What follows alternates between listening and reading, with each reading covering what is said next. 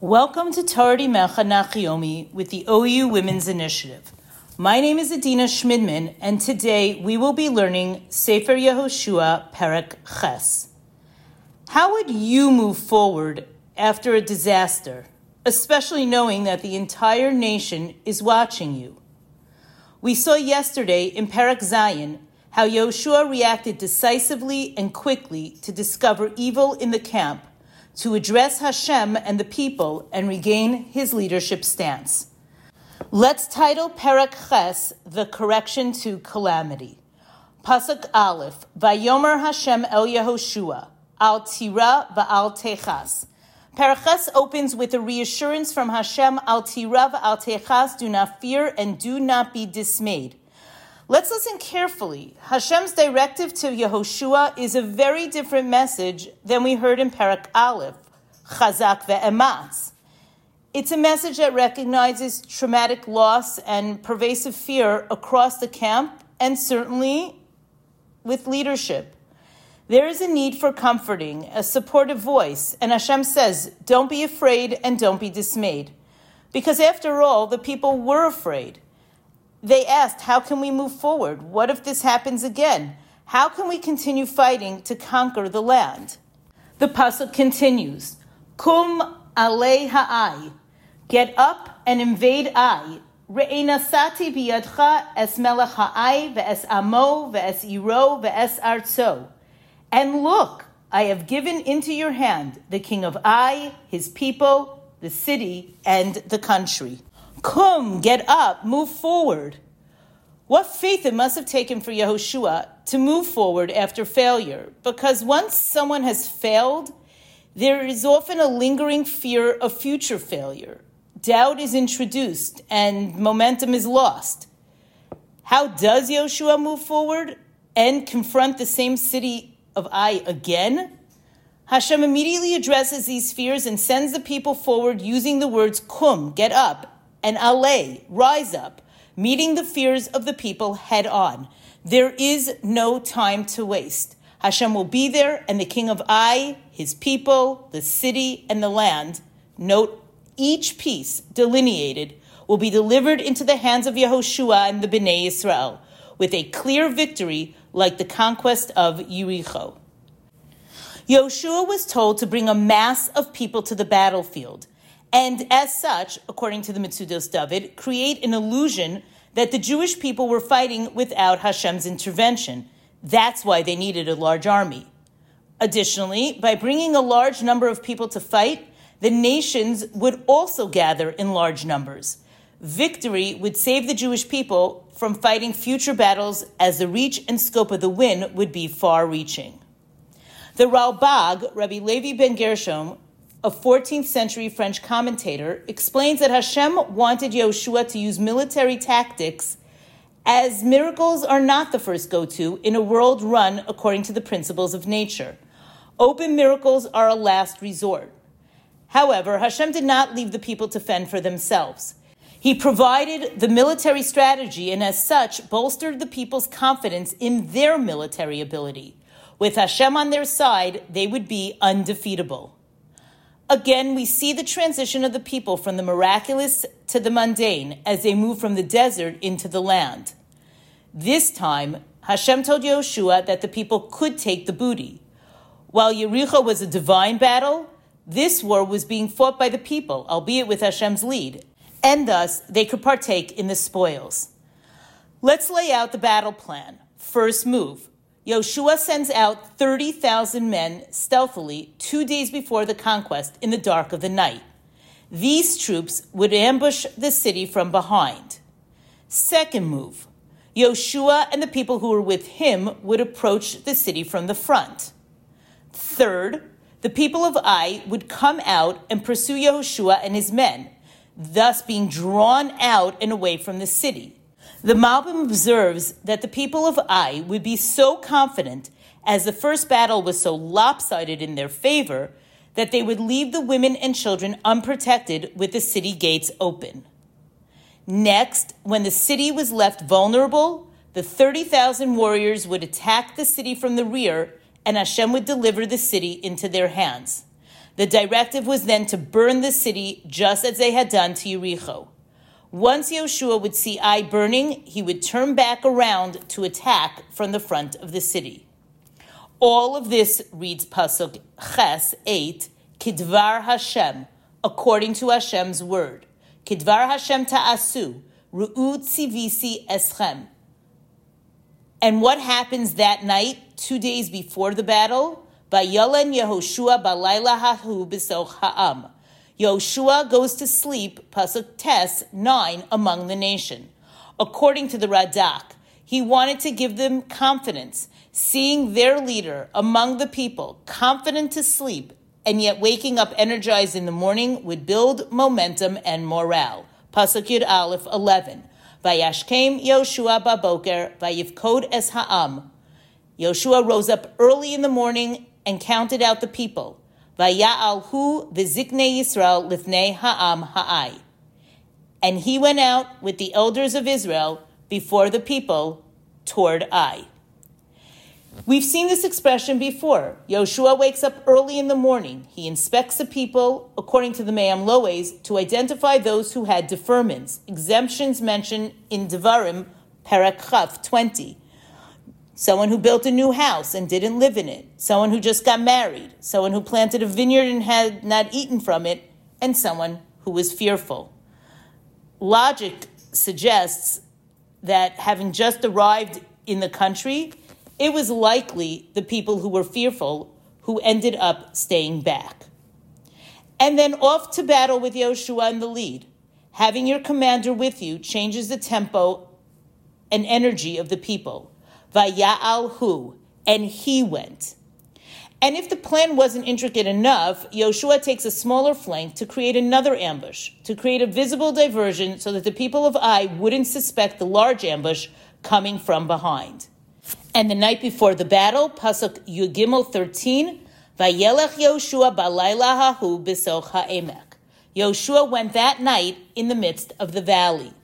According to the Gemara Megillah, Daf Gimel Amud Aleph 3a, Yehoshua spent the entire night immersed in the study of Torah. Into the valley is to be understood as the depths of Torah. Jewish leaders and Jewish soldiers carried their Torah into battle. We've seen this. In Operation Iron Sword, the Masechtos being learned in the Daf Yomi cycle were rolling off the presses in Israel, printed especially for the soldiers in Sahel. Soldiers who learn on their break, davening mincha next to their tank. We go to battle with both the Torah and sword in our hands, for there is a recognition of the dual role of the soldier, to both fight and learn the words of Torah. When the city of Ai saw the Jewish people coming toward the city, they ran out, never suspecting that there was an ambush from behind. Yehoshua feigned defeat, escaping with the people of Ai in pursuit, all the while being drawn further and further from the city.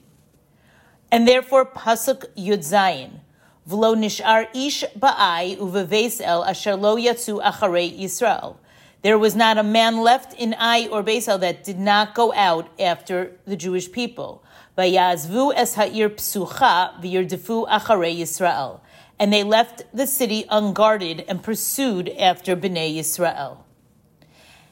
Vayomer Hashem el Yehoshua, nitei ba'kidon asher biyadcha el ha'ai. And Hashem said to Yehoshua, stretch out the spear that is in your hand toward Ai. Ki biyadcha etnena, because into your hand I will give it. Vayet Yehoshua ba'kidon asher biyado el ha'ir. And so Yehoshua extended the spear in his hand toward the city. Yehoshua stretches out his hand and weapon to the city, reminding us of Moshe stretching out his staff at the Yam Suf, with the same language used in this pasuk, nitei, and also Moshe in the battle with Amalek in the desert, when he raised his arms to the sky to direct the people's eyes and thoughts heavenward. Once the people were drawn out from the city, the ambush attacked from behind, quickly overtaking the city and setting it on fire. It's at this point that the people of Ai turned around and saw smoke rising from their city. They froze, not knowing which direction to run. And the Jewish people with Yehoshua turned back around to attack the people of Ai who had initially pursued them. End of Pasuk Chaf Beis 22, Vayaku osam ad bilti hishir lo sarid ufalit. And they slew them until there was no one who remained or escaped that was left. Pasuk Chaf Gimel 23, Ve'es melech ha'ai tafsu chai, vayikrivu oso el Yehoshua. They captured the king of Ai alive, and they brought him to Yehoshua. Not only were they victorious, but they caught the king, a sign of great triumph. 12,000 people, men and women, fell that day, all the people of Ai. And during the entirety of the war, Yehoshua held up his spear, reminiscent of Moshe extending his hand during the battle of Amalek, in which parenthetically Yehoshua fought. The Gemara in Rosh Hashanah Chavtes Amud Aleph, as cited by Rashi, describing the battle with Amalek, highlights that it was of course not Moshe's arms that were the source of victory, but rather that he pointed upward to direct the people's attention and prayers heavenward. As did Moshe, so did Yehoshua, holding his sword up to Shamayim to orient the people. Because our battles are not fought with swords, but rather with a focus on our Father in heaven. This time, as described in Pasuk Chaf Zayin 27, with Hashem's permission and direction, the people took from the spoils. The Me'am Lois beautifully comments that the people only took because of Hashem's command. Perhaps they were being cautious in the aftermath of Achan, or they didn't feel, even though it was a military battle, that the victory was theirs. They felt the presence of Hashem throughout the fight. As this battle was a combination of human strategy and divine directives, Yehoshua issued different directions than he did in the Battle of Yericho.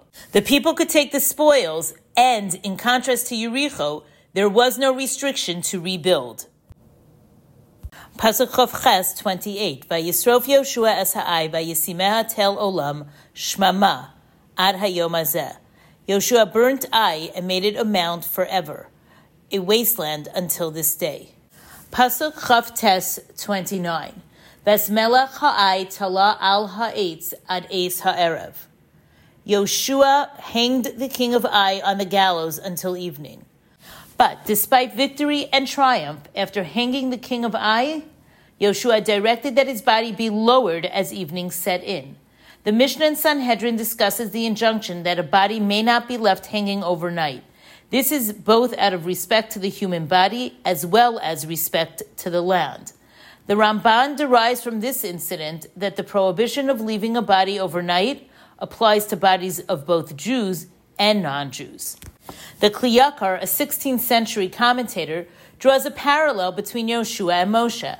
While the people were busy with the spoils of Ai, Yehoshua completed the burning of the city and hanged the king of Ai, just as Moshe took care of Yosef's bones while the people were collecting the spoils of Mitzrayim.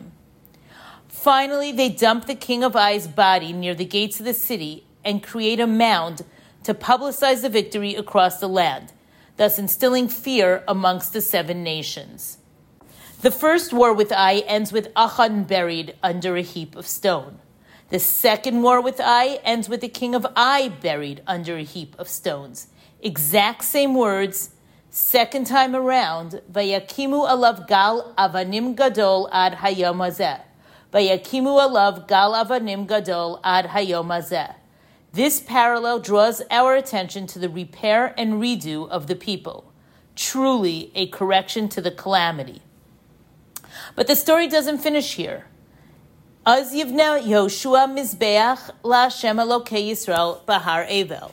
Pasuk Lamed 30. Yehoshua built an altar to Hashem, the God of Israel, on Mount Evel. Kasher tziva Moshe. Just like Moshe commanded. Yehoshua chooses to recognize Hashem by building a Mizbeach. According to Rashi, this event took place on the 10th of Nisan when they crossed the Yarden. Rashi comments that there is no clear order in the Torah, and this event happened before the Battle of Ai. Expanding this idea, the Lev Aaron, Rav Aaron ibn Chaim, a 16th century commentator from Fez, Morocco, explains that the events here are recounted following a geographic sequence rather than a time sequence. How unusual. It's really a profound message about the uniqueness of Eretz Yisrael. The idea of following the narrative through geographic touch points speaks to the primacy of the land and how it drives the progress of the people. The Malbim suggests that there were 2 stone memorials, one recorded when they crossed the Yarden in Perek Dalid 4, and one here on Har Evel. Why on Har Evel? This mountain was known for the curses that are described in Sefer Devarim. And it shall be, when you have crossed the Yarden, that you shall set up these stones on Har Evel. A mountain known for curses? Why? The message to the people was to remember the severity of sin and to never be complacent, as sin lurks around the bend. The concept of eradicating another nation may seem unduly cruel. There may be temptation to allow seemingly innocent people to live. Hashem underscores the terrible risk of sin when exposed to the 7 nations. He stresses here, upon entry to the land, that this land is ours and we must take all necessary measures to assure purity among the people and the land. Vayichtav sham al ha'avanim is Mishnei Toras Moshe asher kasav lifnei b'nei Yisrael. And he wrote there upon the stones a copy of the Torah of Moshe, which he wrote in the presence of the children of Israel.